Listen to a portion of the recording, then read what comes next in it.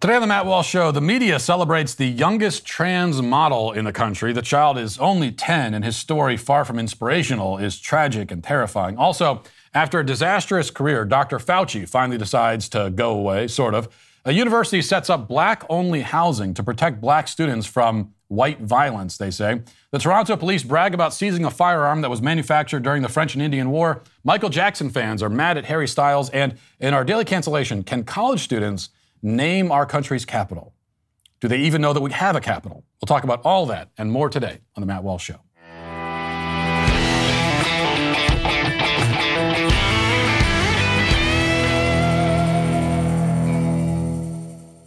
In a society rife with anti-religious ideologies like the ones we hear from the left on a daily basis, it can be incredibly challenging to ground oneself in what we know to be true and good. To keep from descending into distrust, frustration, or even hatred. That's why I find God's peace every day through prayer and meditation with Hallow. Hallow is the #1 Christian prayer app in the U.S. and the #1 Catholic app in the world. It's rooted in Catholic tradition, but it's an amazing resource for any Christian looking to dive deeper into their prayer life. Hallow has prayers and meditations to guide you throughout the entire day, morning to night. And this week, Hallow is launching its exclusive athlete prayers. Join some of the best Christian athletes in the world, like Brett Favre and Lou Holtz, for some motivational and inspirational meditations to help you get off your lazy butt and get to the gym or train for a race or a sport. Hallow now not only will help your spiritual health, it will also help your physical health as well. Let Hallow help you find your peace and strength throughout your day. Try it for 3 months free at hallow.com/Matt Walsh or text PRAY to 1-855-944-5684. That's hallow.com/Matt Walsh or text PRAY to 1-855-944-5684 for 3 months free. Reclaim your peace in this crazy world. Download Hallow today. Back in October of 2020, a woman named Sarah Melger brought her then 1-month-old baby to the hospital, reporting that the child suffered from a number of serious health problems. She said that he wouldn't eat and he was constantly vomiting. She had told the child's father that he had a fever of 102.5, which is a dangerous temperature for a child that age. She said that he had heart defects. She told other family members that the baby suffered from hearing problems as well as Down syndrome. Twice over the course of 2 months, the hospital performed spinal taps on the baby, inserting a needle in between 2 vertebrae to test him for sepsis. A couple of months later, she was back at the hospital frantically claiming that the child wouldn't eat and he was dehydrated, so a feeding tube was inserted.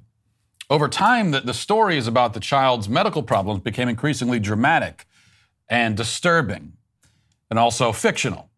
There was no sepsis, there was no fever, there was no vomiting or hearing problems or eating problems. The child didn't have Down syndrome. Sarah Melger had made all of that up. It was Munchausen by proxy, a disorder where a caretaker, almost always a mother, pretends that a child is sick. And she does this for attention or for sympathy, maybe because she derives some sort of sick satisfaction from watching her child suffer. Perhaps it's a combination of these things. Whatever her twisted reasons, Melger was eventually arrested and charged, and finally this summer convicted of 3 counts of injury to a child. Now, her sentence, community supervision, was outrageously lenient, but at least she won't be able to contact her child, who certainly is better off now, never seeing his deranged, abusive mother ever again. But Munchausen takes other, more pervasive and even more disturbing forms. Worst of all, these other forms that it takes are perfectly legal by the standards of our laws today. More than legal, actually, they're celebrated. They may even result in a modeling contract. So this month, a 10-year-old boy named Noella McMahon has been making headlines as the youngest, quote, trans model in the country. Now, of course, it would be creepy and inappropriate to put a 10-year-old on the runway no matter what. You know, whether it's a boy or a girl. And most everyone agrees in most situations that it's creepy and inappropriate, as things like, child beauty pageants have finally fallen out of favor in recent years, and rightfully so. But exceptions are made for cases like this boy, because he allegedly does not identify as a boy. In our culture, it is wildly offensive to dress little girls up in lots of makeup and parade them around, and it should be seen as offensive. But it's beautiful and brave to do the exact same thing to a little boy. Outlets like Out Magazine have been raving about Noella. Reading now from their article says, 10-year-old Noella McMayer is already making her dreams come true. 6 years after she began transitioning, 6 years, okay, the child is 10, Noella has made history as the youngest out trans model ever to walk a runway during New York Fashion Week when she walked from designer Mel Atkinson and trans clothing company, walked for them, rather. Noella doesn't ever get nervous or scared by anything. She's a tiny professional, Noella's mother, Dee McMayer, told Metro UK. She was so excited to go down the catwalk, excited to see all the people and the cameras. She knows exactly how to work a crowd. We are so proud of Noella for being the first trans child in New York Fashion Week. We're in awe of her confidence and determination, she continued. Noella already has so many transgender people of all ages contact her for advice and support. A 10-year-old is being asked for advice and support. Indeed, people of all ages, adults even, apparently, are consulting this prepubescent child for advice. Now, I suppose it's no surprise that a mother would put her child in the position of providing guidance to adults, given that she's already put him in the position of being a runway model. Speaking of the mother, the glowing media profiles seem oddly reluctant to tell us much about the child's home life. They tell us a little bit, some of the basics, but what exactly is going on at home? And when you investigate the subject, you immediately understand why they're so hesitant. The website Redux has a report today revealing some of the rather dark details about what Noella is dealing with at home. Here's what they report. At age 4, Noella was socially transitioned. It was around this time that Noella's mother said that she brought the child to therapy at the Gender Development Clinic at Ann and Robert H. Laurie Children's Hospital of Chicago. During the appointment, Noella told a gender counselor that he was a girl. By age 6, Noella's legal documentation had already been changed. Dee McMayer, Noella's biological mother, is a social justice advocate who identifies as non-binary, appears to be on hormone replacement therapy, and recently had a cosmetic mastectomy. Both she and her current partner are females who identify as trans-masculine. According to the Point Foundation website, McMayer has been an advocate and educator for transgender children for 10 years, roughly since around the time Noella was born. In 2019, McMayer and Noella were featured in People's World during a legal episode in which McMayer was fighting for full custody of her child from her biological father, Timothy McCord. Or from his biological father, rather. The report goes on to reveal that McCord, the father, did not agree with his son's transition, didn't agree that his son was transgender. He opposed the transition, but he lost the ability to prevent it in 2016 after McMayer claimed that the father fractured the boy's arm while trying to force him into, quote, boy pajamas. McCord was arrested for child abuse. McMayer also pressed to have him charged with an anti-trans hate crime. The hate crime charge never materialized, but McCord did plead down to a lesser charge and was given probation. Meanwhile, McMayer, the mother, married a female named Ray, who also identifies as trans and works in the field of, quote, LGBTQ health justice. Now, in 2019, Noella McCord was profiled by the website Chicago Parent under the headline, 7-year-old stands up for transgender rights. In the article, the mother brags about her trans child, claiming that she transitioned him as a toddler so that he could feel safe and be happy. And she says that her son is brave and fierce and a force to be reckoned with. These are all descriptions that don't describe any 7-year-old I've ever met, because 7-year-olds are small children. They are not forces to be reckoned with. But that's how the mother sees the child. He is not a child at all, but a political and ideological cudgel to be wielded. He's a mascot to be paraded around. He's an accessory, a fashion statement. He's also a thing to be experimented on. And on that note, the Chicago Parent article contains this passage. Quote, Dee is looking forward to watching Ella continue to grow and turn into the person she is and was meant to be. In the next few years, she will start puberty blockers and hormones and begin the physical transition process with gender surgeries at 16. So they've already decided for him that he's going to get the drugs and the surgery. They decided this while the child was still in diapers. They shoved him down this path and cut off all the exits by publicly declaring his gender identity to the world and putting him in the position of being an inspiration and a force, and a source of wisdom and guidance for the whole LGBT community. He can't change his mind now. Of course he can't, because he never made up his mind to begin with. This isn't his mind choosing any of this. It's his mother manipulating and controlling him. It is exactly like Sarah Melger, in that case, right down to the unnecessary medical procedures. The only difference is that the typical Munchausen mommy is out for attention and sympathy mainly. And there's an element of that here as well. Certainly Dee McMahon wants attention, no question about that. But she's also looking to her child for something else that I think is a little bit of a twist from the average Munchausen case. She's looking for affirmation. So it is actually not a misnomer to say that when a parent transes a child, she is engaging in the process of affirmation. It's actually true. It is affirmation. But it's affirmation of herself, not her child. The child doesn't even exist to her. Her child has no face, no identity. He's a canvas, a blank screen that his mother projects her fantasies and delusions onto. Nobody exists but to affirm her. This is especially true of her child. She makes her child sick so that she can feel well. And rather than handcuffs and criminal charges, all she gets in response is applause.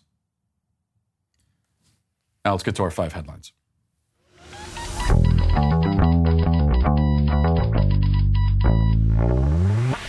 Well, with 2 new babies on the way, we're going through a time in our lives when sleep is going to be at a premium, to put it mildly, which is all the more reason why I am thankful for my Helix mattress. Helix mattress has several different mattress models to choose from. They have soft, medium, and firm mattresses. Mattress is great for cooling you down if you sleep hot. Mattress is great for spinal alignment to prevent morning aches and pains. And even a Helix plus-size mattress for plus-sized sleepers. Very important as well to include the plus-size community in your mattresses. They also have a sleep quiz that matches your body type and sleep preferences for the perfect mattress, because why would you buy a mattress made for somebody else? So if you're looking for a mattress, take the quiz, order the mattress, and wait for delivery. It's really as simple as that. Your mattress will come right to your door for free. You don't ever need to go to a mattress store again. They have a 10-year warranty, and you get to try it out for 100 nights risk-free. They'll even pick it up for you if you don't love it, but you will, trust me. Helix has over 12,000 5-star reviews. Their financing options and flexible payment plans make it so that a great night's sleep is never far away for anyone. For a limited time, Helix is offering up to $350 off all mattress orders and 2 free pillows for my listeners. This is their best offer yet, so hurry over to helixsleep.com/Walsh today. Well, another sad day. First, we lost Jeffrey Toobin, then Brian Stelter, and now Tony Fauci. We are rapidly losing all of our most insufferable douchebags. It's a full-on crisis. I'm really getting worried about Keith Olbermann at this point. I guess we already lost him. He is he even still alive? I'm not sure. So it's a pretty big problem. And CNBC has the report. The nation's top infectious disease expert, Dr. Anthony Fauci, plans to step down from his role running the National Institute of Allergy and Infectious Diseases and advising the White House as its chief medical advisor at the end of the year, he announced on Monday. And in a statement, he says, after more than 50 years of government service, I plan to pursue the next phase of my career while I still have so much energy and passion for my field. I want to use what I have learned as the director to continue to advance science and public health and to inspire and mentor the next generation of scientific leaders as they help prepare the world to face future infectious disease experts. The next phase of my career is talking like he's like 42 and he's making a career change. You're in your 80s. Just go away. Go sit on a rocking chair and be retired. Stop inflicting yourself on the rest of the world. It's an absolute scourge, this generation of boomers who've been running the government for like 30 years, and they won't let go. They just won't leave us alone. You've done a terrible job, okay? This generation of leaders have it's in an unmitigated disaster. You have ruined everything. Everything in the country is worse now than it was when you took over. Yeah, you're like the first generation that's going to leave your kids' generation worse off than you were, poorer than you were. So just leave, please. Not that what we have coming up next is going to be much better, probably, but even so. Now, I do think that Fauci provided a valuable public service in some way, in his career. Not any sort of public health service, right? He's been a disaster, again, on that front. But as every crisis that he oversaw only got worse, he made everything worse 100% of the time. But he has provided the service, I think, of showing just how power corrupts in the context of a modern bureaucracy, right? So we know the saying that power corrupts, but when we think of the corrupting influence of power, I think we tend to think about emperors and kings and dictators. We think about like Caligula and Nero or somebody like that. But what Fauci shows us is what it looks like in the context of a modern bureaucracy in a Western country. Looks a little bit different. In that Fauci is this mediocre nobody. He is this utterly unimpressive, talentless, stupid hack. He should be working as a shift supervisor at a rental car agency. With all due respect, people who work at rental car agencies, but that's the world he should be in. But instead, he ended up in the government. And he's just drifting along, failing for 50 years, flubbing his way along, flubbing and fumbling. But he stays there because there's no mechanism for getting rid of somebody like that in a bureaucracy. The bureaucracy exists to protect people like that. And so the only person that can make them leave is themselves. He didn't want to do that, and so just because he lasts the longest, like a war of attrition. He just kind of lasts the longest and ends up as the highest paid and most influential guy in the government, having not earned any of that prestige or any of that money or any of it. That's the way it works in it. So it's not unlike the kind of corruption that we have seen historically. Maybe the only difference is that never before in history have such mediocre people have been so enabled, to become this powerful. In the past, at least, it required, even if you didn't have any governing talent, you had to be, you had to be charismatic, or you had to have something that puts you in a position of having all this power. But not the case anymore. No not even charisma, nothing. No talent. Fauci, on his way out the door, offered his reflections on what we've learned from the COVID pandemic. And no surprise here, he apparently has not learned anything at all. Let's watch. We've been fooled before. We didn't fully appreciate the magnitude of HIV back in the early 80s when I first got involved, when the first cases were recognized. And there were so many things we learned on the run with COVID. I mean, the things that we thought we knew in the beginning turned out as the months went by to not be the case, which really forced us to adapt and to change some of our policies and recommendations. That was interpreted by many as flip-flopping or not really knowing what's going on, when it really was the evolution of the science. So one of the lessons that I hope we learn is that we've got to be prepared, we've got to be able to respond, but we've also got to be flexible. Oh, well, we learned, there are things we thought in the beginning, and then we learned, Fauci was accused of flip-flop, but he didn't flip-flop. Well, what exactly did we learn that we didn't know at the beginning? Or what did you need to learn? because most of the stuff you're saying we didn't know, well, I knew. Almost everyone watching this right now knew. There were like people on Twitter with no special insight into this situation, no medical training, no access, no special access to the data. The only data we had was just what the media told us. And yet we almost immediately said things that it took Fauci 2 years to say. So how did we know it? Lucky guess? Is that it? That's the excuse that he uses about, well, the science changed or what we know about the science changed. Well, how did it change? Many of us said from the very beginning that the social distancing 6 feet rule makes no sense. It's a totally arbitrary thing that has been imposed on us for no good reason. And it took a couple of years, and eventually we were told, "Oh yeah, well, there was really no science behind 6 feet. Like what? Why is 6 feet a magic number?" And especially when the not just COVID, but any kind of virus can linger in the air.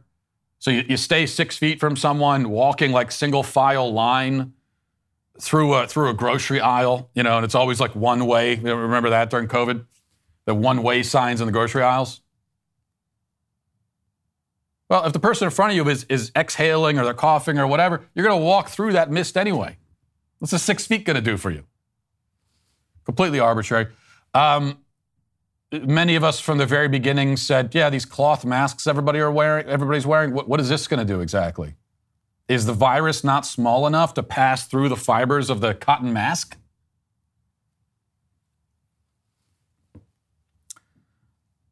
Took him a long time to finally come around to that. Well, actually not, because Fauci, if you recall, he was right about that originally. I think it was in March of 2020. He came out and said that the masks aren't really going to do anything for you. The masks, there's no reason to wear the masks. And then a month later, he said, never mind, everybody needs to wear the mask. We went from stop wearing the masks to actually, everybody needs to wear them. If you don't wear them, then you're murdering your grandparents. And then about 2 years later, they circled back around and said, oh yeah, you know what? The thing we were saying at the very beginning was basically correct. None of this has anything to do with science. Of course, Fauci knows this. This was not the process or evolution of science. What it was the evolution of the political evolution. That's what it was.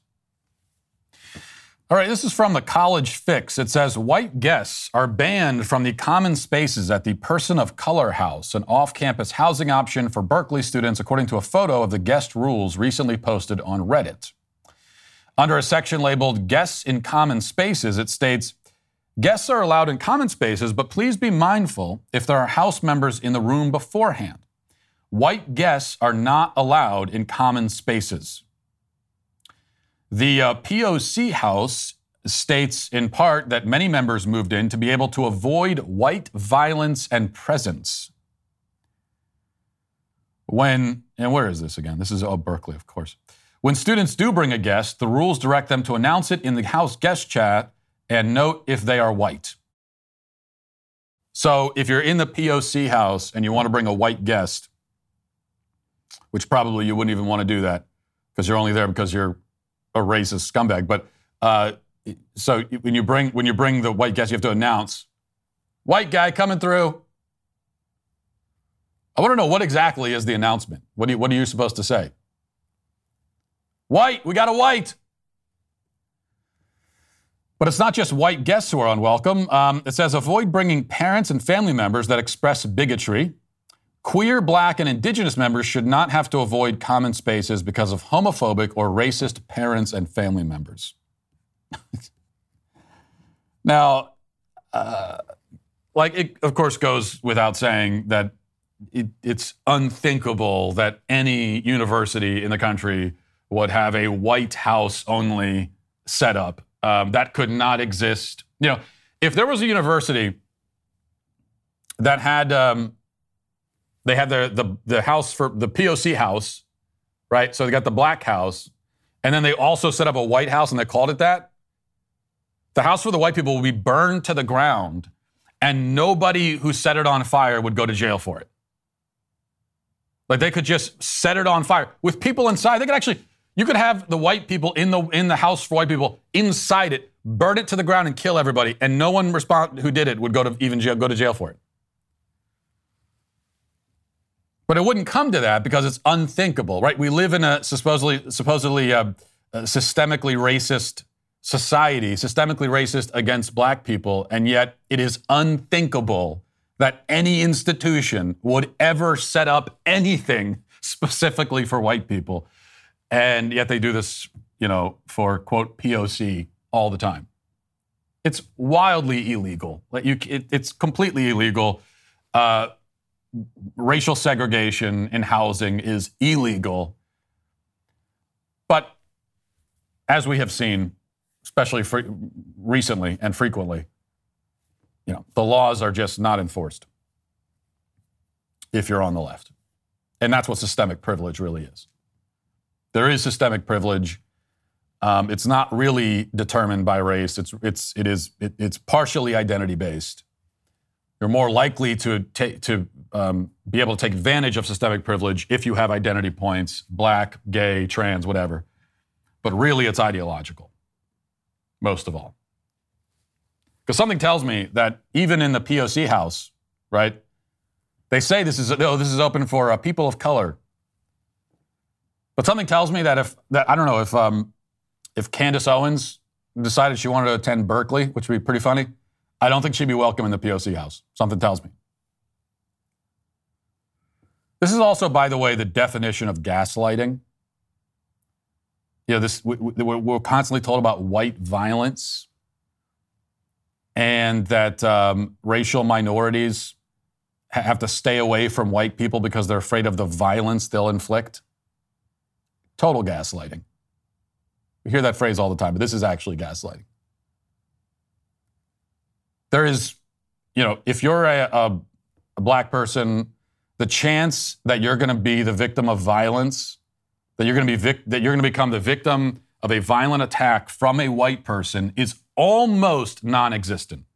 It is almost certainly not going to happen. It's of all the things you have to worry about, an attack from a white person is I don't even know if it makes it into the top 100. It's not impossible, but it's almost certainly not going to happen. And as everyone knows who's looked at the statistics, if you are a black person and you become the victim of violence, it is almost definitely going to be another black person who inflicts that on you. That's just what the statistics tell you. And they also tell you that statistically, a black person is much more likely to violently attack a white person than the other way around. Okay, the data doesn't lie here. It is what it is. And yet, in spite of that, the only thing we ever hear about is white violence.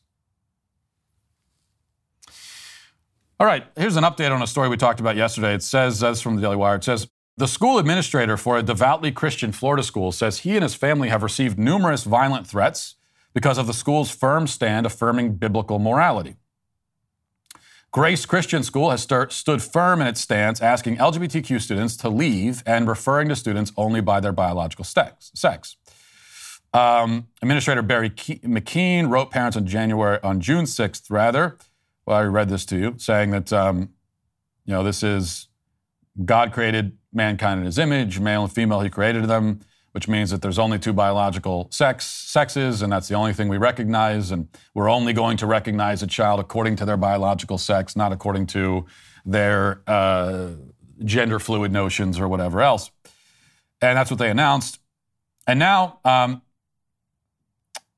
this administrator has been targeted for violence and or threats of violence and death threats and everything else, which rings completely true to me. I have no doubt at all that he is getting messages and things like that because I get them all the time.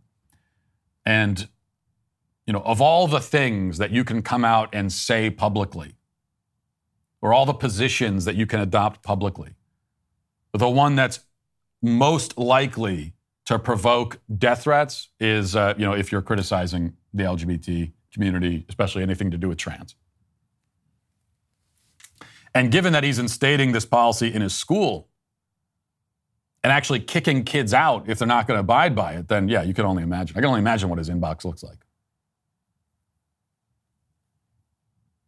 I can only imagine what might actually happen to this school. Talk about getting burned to the ground. And one of the reasons why you get this violent response is that the message from our culture justifies the violence from LGBT people by telling them that, well, if somebody criticizes you or someone doesn't agree with your lifestyle, then they are a threat to your existence. They're genocidal. They're killing you somehow. By someone simply stating their opinion about the trans stuff, if they don't agree with it, then they are killing you. That's the message. Which obviously sets the groundwork for the person who's being violently attacked by an opinion to respond violently and then claim self-defense. All right, I want to show this to you. I thought this was pretty great. The Toronto police will often post photos bragging about the guns that they take off the street, making the community safer and all that. And here's the latest seizure. And as you can see, it's a gun from the Cretaceous period that they've managed to take off the streets. The gun, it is literally fossilized, okay? They took a fossilized gun off the streets and they're bragging about it. I'm glad we have it now. I am glad, because now we can finally, we finally have the evidence to put that woolly mammoth in prison. It's just absurd. This is the weapon that was used to kill the dinosaurs right there. I know I'm mixing all the prehistoric eras together here with dinosaurs and woolly mammoths, but you get the point. Just finally glad that weapon that was last. When was the last time that weapon was actually used? All joking aside. Maybe 100 years ago? At the most recent? All right. Rolling Stone has provoked some outrage this week with a new cover, which is the Harry Styles cover. And as you can see, the outrage, it's not because he looks incredibly stupid. He's got, I don't know what he's got, some kind of sequins boxers on and a fur coat, holding a birthday cake. And anyway, it says, Harry Styles, how the new king of pop set the music world aflame. And that's what upsets people, is that he says that's king of pop. And this is a controversy now because it's appropriating from Michael Jackson. So Newsweek has the report. It says, Harry Styles has inadvertently upset passionate Michael Jackson fans after a magazine referred to him as the new king of pop. Jackson's fans, and even his nephew Taj Jackson, voiced their displeasure at Styles' new apparent title. The October/November issue of Rolling Stone UK magazine features former One Direction singer Styles on the front cover, where he's awarded his new royal title.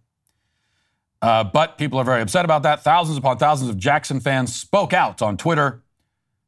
Quote, there is no new king of pop. You don't own the title, Rolling Stone, and you didn't earn it. My uncle did. Michael Jackson's nephew Taj wrote on Twitter, retweeting the cover shoot.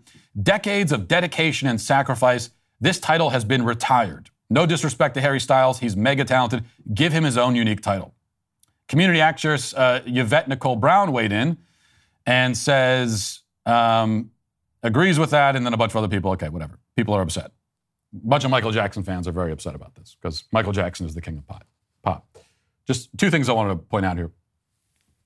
First of all, Michael Jackson was a pedophile, so he doesn't deserve to retain any titles at all. Okay, so that just getting offended on his behalf, he's a dead pedophile. And so to take away all his titles. I mean, we rip down monuments left and right. And we're ripping down monuments, taking the founding fathers' names off of school buildings and everything else. And yet we're still worried about protecting the good name of a monstrous freak pedophile. Here's the thing about Michael Jackson. There was nothing good about him, but he could dance. That's it. He was a good dancer. And he made some songs that were kind of catchy. I'll give him that. And then he also raped children. So I'm not sure how I see the good dancing outweighs the raping of children. And on top of that, he was just a freak. So if we were deciding as a society to just sort of leave history alone and not rip down the monuments and statues and everything like that, then maybe I would say that, yeah, Michael Jackson was a pedophile freak and a child abuser, but okay, he was awarded the title King of Pop, and sure, he can keep it because that's. But we can't have it both ways here. Like if we're going back in history and we are taking superlatives away from people and reevaluating them and taking away their honorifics because of the bad things they did, then I'm not sure how we gloss over Michael Jackson. Second point, though, is that I actually agree that Harry Styles is not the king of pop. I've never even heard a Harry Styles song, I don't think. I don't think I've ever, I certainly couldn't name for you one Harry Styles song. I couldn't tell you, if I heard him singing, I wouldn't be able to tell you that it was him. Because even though he's massively successful and famous and millions of people have heard his music apparently, he doesn't have the kind of cultural impact that Michael Jackson did have, or that Elvis had before him. And that's just because that's the culture we live in now. It's not possible for anyone to have that kind of impact anymore. Everything is just sort of fractured into a million pieces. And there are a million celebrities. And it's like anyone, and fame is so cheap now, anyone can be famous. Anyone can make something and put it out there and millions of people will encounter it. There are, I was very happy when I crossed 1 million subscribers on YouTube. It was a big accomplishment for me. There are YouTube channels out there with 100 million subscribers, like 50 million, 100 million.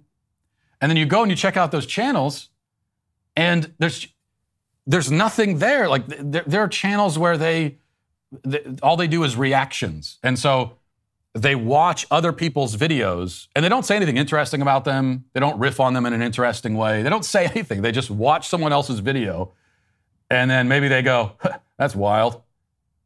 And that'll get 50 million views. And it's like $100 million, like a multi-millionaire is doing that. That's how cheap fame is. And also how splintered and fractured it is. So you can have someone with like hundreds of millions of fans and yet outside of that bubble, no one has even heard of that person. So that's the world we live in now, and that's part of the reason why there actually will never be another king of pop. So I say that in a certain way in defense of the critics here, although still Michael Jackson was a child raping pedophile. So, all right. One other thing I want to mention before we get to the comment section, and probably the most important piece of footage I can play for you today. This was a video taken at a baseball game. Let's get this up on the screen. So this is a guy, not a lot of explanation. We don't know who this guy is. We don't know where he comes from. But go ahead and play the video. All we know is that he was sitting there. He got a hot dog at the baseball game. And he uses a straw to hollow out the hot dog. And then look at what he does next. Dear God in heaven. He uses the hot dog as a straw in the beer. No shame at all. No shame. He doesn't care that people are. He's like, you would think at the very least, if you're the kind of person who drinks beer through a hot dog straw, I don't know if that's really a kind of person. There's just one of them, but you would think that he'd be looking around to make sure that nobody's watching him do this. That's me. Anytime if I do something even mildly unusual in public, I'm kind of looking, right? But he's got no shame. He's just this is how he enjoys the beer. You have to respect that to a certain extent. And people are making fun of this guy. He's getting mocked all over the internet. But don't judge this man. We don't know his reasons. Okay, we don't really know. No one has stopped and asked him. And not only that, you take away the plastic straws and then you judge a man for what he's forced to do? Of course, it doesn't really work because you should just drink the beer without a straw. And also he did have a straw that he used to make the hot dog straw. But still, my point is, we have created a lot of confusion in the straw area. And so I think that's part of what leads to situations like this. All right, let's get to the comment section. Do you know their name? They're the Sweet Baby Gang. Matt's pronunciation of taqueria was almost as good as Dr. Jill Biden's pronunciation of the word bodega. How are you supposed to pronounce it? I don't know. How do you pronounce this word? Does anyone know? Control room, do you know? Taqueria? Taqueria? Taqueria? Yeah. What is a taqueria? Anyone know? Taco shop. What is it? Taco shop. Taco shop. Okay, like I'm supposed to know that? Taco shop. Oh, taco shop. Okay, fine. So the voice of God was speaking to me to correct me. No. Okay, don't give me that. There was a lot of comments. Like every comment was because I mispronounced that word. So I'm supposed to know how to pronounce that? Like is that a common household term? Really? Do you go around in your house talking about taqueria? If you want to go get a taco, do you say, "Oh, I'm going to the Mexican place to get a taco," or do you say, "I'm going to the taqueria"? No, you don't say that. So don't judge me for this. First you judged the guy with the hot dog straw, and now you judge me. Vol Princess says, when life gives you snakes, make dinner. That needs to be on a t-shirt. Oh, that's quoting me, yeah. When life gives you snakes, make dinner. I did say that. That needs to be on a t-shirt. I agree with that. Maybe we should make a t-shirt. That's an inspirational slogan that is meaningful not just to my son, but I think to all of us. And speaking of the Daily Wire shop, by the way, those who are watching on the video podcast, you can see this sticker that I have on the back of my laptop here. This is our What is a Woman circular definition sticker. So a woman is someone who identifies as a woman going around in circles forever and ever. And if you want that sticker, they are for sale at the Daily Wire shop right now, the Matt Walsh store. Go to dailywire.com/shop, and you can find it there. Let's see. Scott says, Matt, you know you're going to have to name one of your new sons Hugh Jarsel Walsh. And while you're at it, name the other one Scott to honor your biggest fan. How dare you? These are my children you're talking about. Although I will suggest that to my wife because she's going to be so annoyed. And it'll be funny. Steve-O says, Matt's pronunciation of Greenwich as Greenwich bothered me at first. A man with Matt's intelligence should know it's Greenwich, but then I laughed knowing that Matt Walsh makes no mistakes. Yeah, that's the other one. So every comment was, hey, you didn't pronounce taqueria right, or you mispronounced Greenwich Village. Look, it is spelled Greenwich. That's how it's spelled, and that's how I pronounce it, all right? I am correct. Everyone else is wrong. Everyone in New York, we call it Greenwich Village. You're all wrong. That's not how it's pronounced. It's just not how that's not the sound that those letters make. I'm sorry. I hate to tell you that. And there's nothing more annoying than people who expect you to know local pronunciations. Because anytime you go anywhere, right, they've got weird ways of pronouncing some of their towns that don't really make any sense. And then if you don't pronounce it correctly, everyone judges it. How did you just pronounce that? I don't live here, okay? I didn't know that's your stupid way of pronouncing it. How am I supposed to know that? Now, I know the response is, well, but it's New York. Everyone should know. I don't care. It's not special. I don't care about that. That's not relevant to me. Oh, New York is so important. No, it's not. It's not. Get over yourself. Okay? The wifey says, Matt, you and my husband are the exact same with names. We have 3 boys. Boy names are hard to pick, and anytime I would ask my husband for name suggestions, he'd just look around him and start naming things. Me, I would say, let's talk about baby names. Him, grass, stop sign, roundabout. Yeah, I also do the same thing. It's a good bit, I think. And you know what? There is some tradition to that. Like that's some Native American cultures. You know, that's how they would name traditionally their children. If a baby was born and then they looked out into the forest and they saw a deer bounding through the forest, they would name the child Bounding Deer or something like that, right? Running Deer, right? So there's some tradition, I think, to that. Of course, you can't really apply that to babies that are born in a hospital, very kind of sterile environment, because then all the babies will be named, Scalpel and Chair and that sort of thing. Another comment says, Matt, I have to remind you of a Republican virtue, personal freedom. If the Finnish PM wants to party, it's no one's business to criticize that publicly. However, what she did was incredibly naive. Next time she might get laid by a Russian spy and be compromised forever. Hopefully she'll be more careful in the future. Yeah, a couple of problems here. First of all, isn't criticizing someone part of personal freedom? So if my value is supposed to be the Republican virtue is allegedly personal freedom, then isn't that part of personal freedom that I can criticize you? That's free speech. But also I don't agree that that's the great principle sort of Republican virtue is personal freedom. We certainly need a lot of qualification on that. What do you mean by freedom exactly? Because if what you mean is that as Republicans we're supposed to believe that everyone can just do whatever they want without criticism, if that's what you mean by freedom, personal freedom, which appears to be what you mean, then no, that is not and certainly should not be the Republican viewpoint. That's basically what you hear from the left. That is their vision of freedom. It's just do whatever you want, especially sexually, and not only should you not be prevented from doing it, but no one should even criticize you for doing it. That's freedom according to them. And finally, Judson Gordy says, if your barista is good, they deserve a tip. Lots of skill behind making a good latte, and they make good art.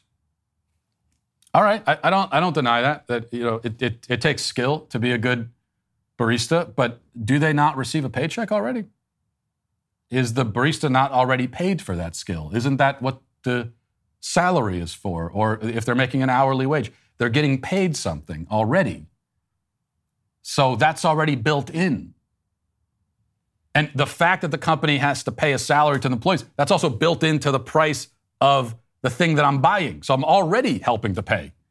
By paying for my coffee, I am helping to pay the salary of the barista already.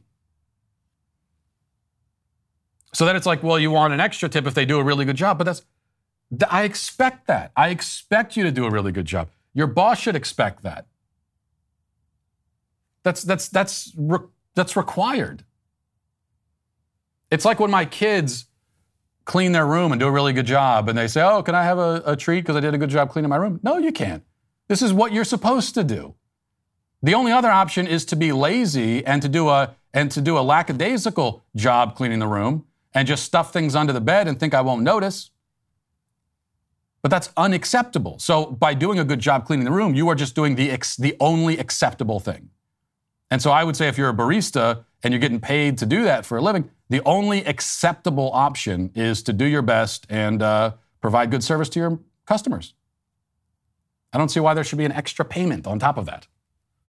Corporate media not only controls what they want you to know, but their agenda means the news is presented to you in a biased way. We all know that. I know it. We all know it. Thankfully, there's a way to get the most important news of the day without their narrative, and that's by listening to one of the top news podcasts, Morning Wire. New episodes are available every morning, 7 days a week, and they cover stories other media outlets won't touch. Check out Morning Wire on Apple Podcasts, Spotify, Daily Wire Plus, or wherever you listen to podcasts. Do it right now.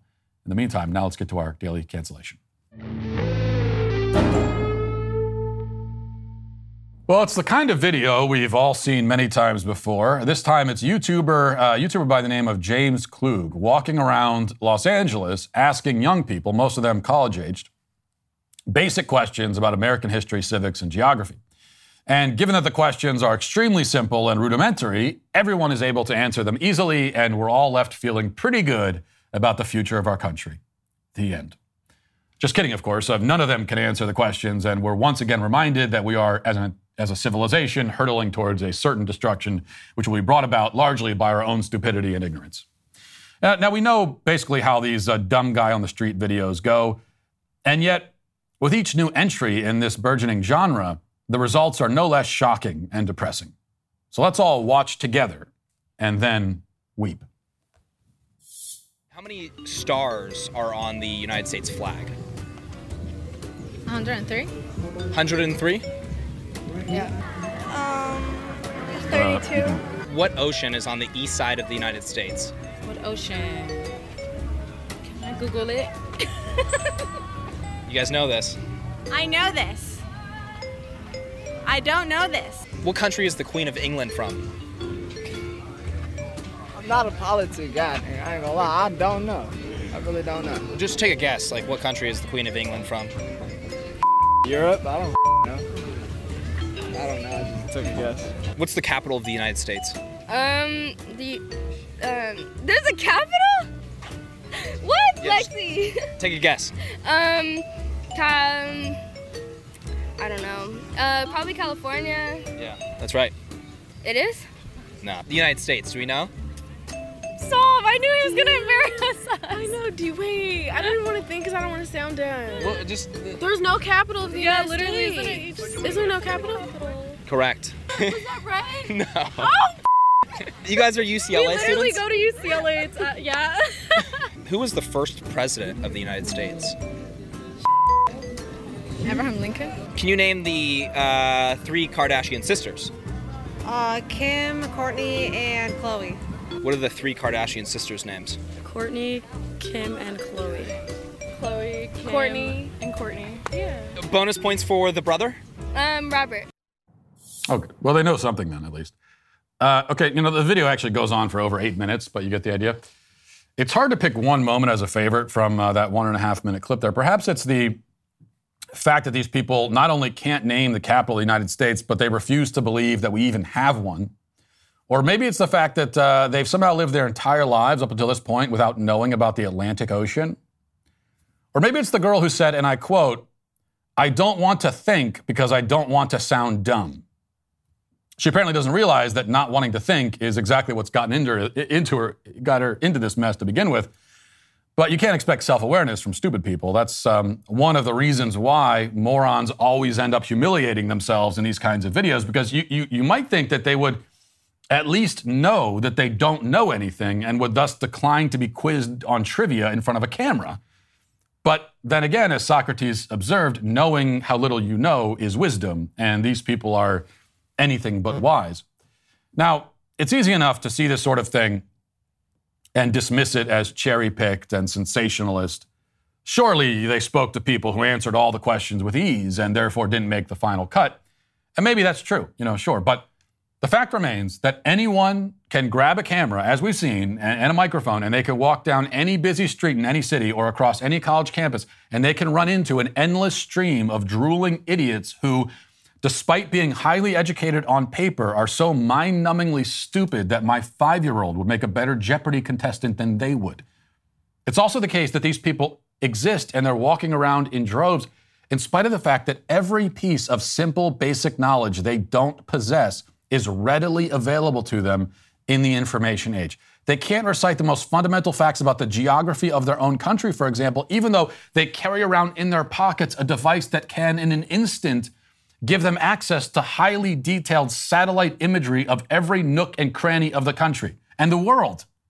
They can look at Antarctica if they want to. They can pull out their smartphones. I wonder what's going on the South Pole right now, and look at it. Which is something that I often do. I check on the South Pole just because, why not? If you're going to have this stupid phone carrying around, the fact that you could just pull out your phone and look at satellite imagery of the entire planet that's awesome. Why not make use of that? Well, they've never done that, no, because they have no curiosity about the world. Instead, they're just looking at TikTok videos. They can actually see the entire country, and yet they know less about it than the average American in the year 1802, back before the Lewis and Clark expedition had even reached the Pacific Ocean. The Pacific Ocean, by the way, ladies, is the one on the west side. It's the one that you were right next to in Los Angeles. People knew more about what the world looked like at a time when every map was speculative and wrong. That's the reality. And we know that people are this stupid, not just because of YouTube videos, but because every survey, poll, or study done on the subject has verified it. Americans are, it's a fact, woefully ignorant about history, geography, civics, everything. It's proven by all the available data. And the problem only gets worse with each successive generation, even as each successive generation is more educated than the last. Consider this. Gen Z is the most educated generation in the history of the world. And yet they don't know anything. So to emphasize again, those women in the video are current UCLA students, accepted into the school, will surely graduate with honors probably, and yet they don't even know that the United States has a capital, much less can they name it. So what are the takeaways here? Too many to list, but I'll give two. To start with, I'm going to climb back up on my familiar soapbox and once again declare that the greatest threat to our democracy is the fact that so many people are allowed to participate in it. We have too many people voting. The people in that video know absolutely nothing about the country they live in or its political system, and yet they're allowed to participate in that system, and their voice counts just as much as yours or mine. We might as well give voting rights to animals at the zoo or vegetables at the produce section at the grocery store if we're going to give them to the sorts of idiots who can't tell you which ocean resides directly to our east. The idea that voting is a right which comes with no responsibilities at all is total madness. Every right carries responsibilities. Everyone needs to understand this. And the responsibility of voting, the most essential responsibility of all, is to maintain a basic level of awareness and engagement. If you can't do that, or you don't want to do it, then there's no reason why you should be permitted to vote. Why should we? And you can't vote, actually. Even when you do vote, you're not really voting. You're just tossing darts at the broadside of a barn with your eyes closed.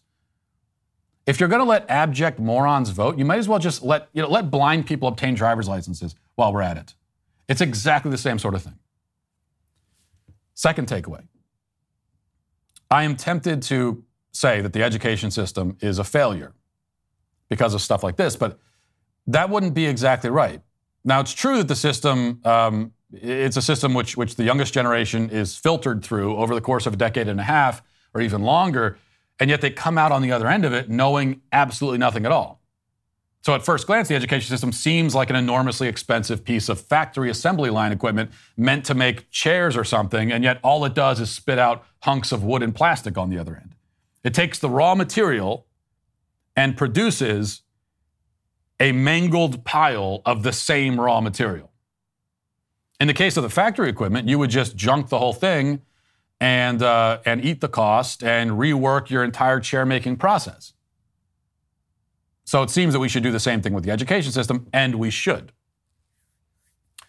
The education system is a catastrophe and should be ripped down to the studs and rebuilt from scratch. But it's not a failure, technically.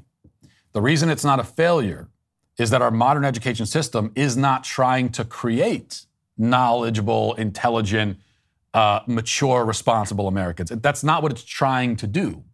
If it were trying to do that, then we could rightly say that it has failed in spectacular fashion. But that's not the education system's goal. It is instead, by design and intention, simply an ideological indoctrination mechanism meant to create disciples of the leftist religion who will also be docile, compliant, easily manipulated serfs, useful to the ruling regime. Those people in the video, stupid, pathetic, oblivious, are exactly the sorts of people the system is trying to create. It is not a failure. It is a resounding success. The machine is functioning smoothly and with great efficiency. And that is all the more reason why it needs to be demolished. And that is why ultimately, in light of that video, everybody in it, but also the education system itself, is today canceled. And that'll do it for this section of the show as we move over to the members block of the show. And if you're not a member yet, go to dailywire.com, become a member, and we'll see you over there. If not, Godspeed.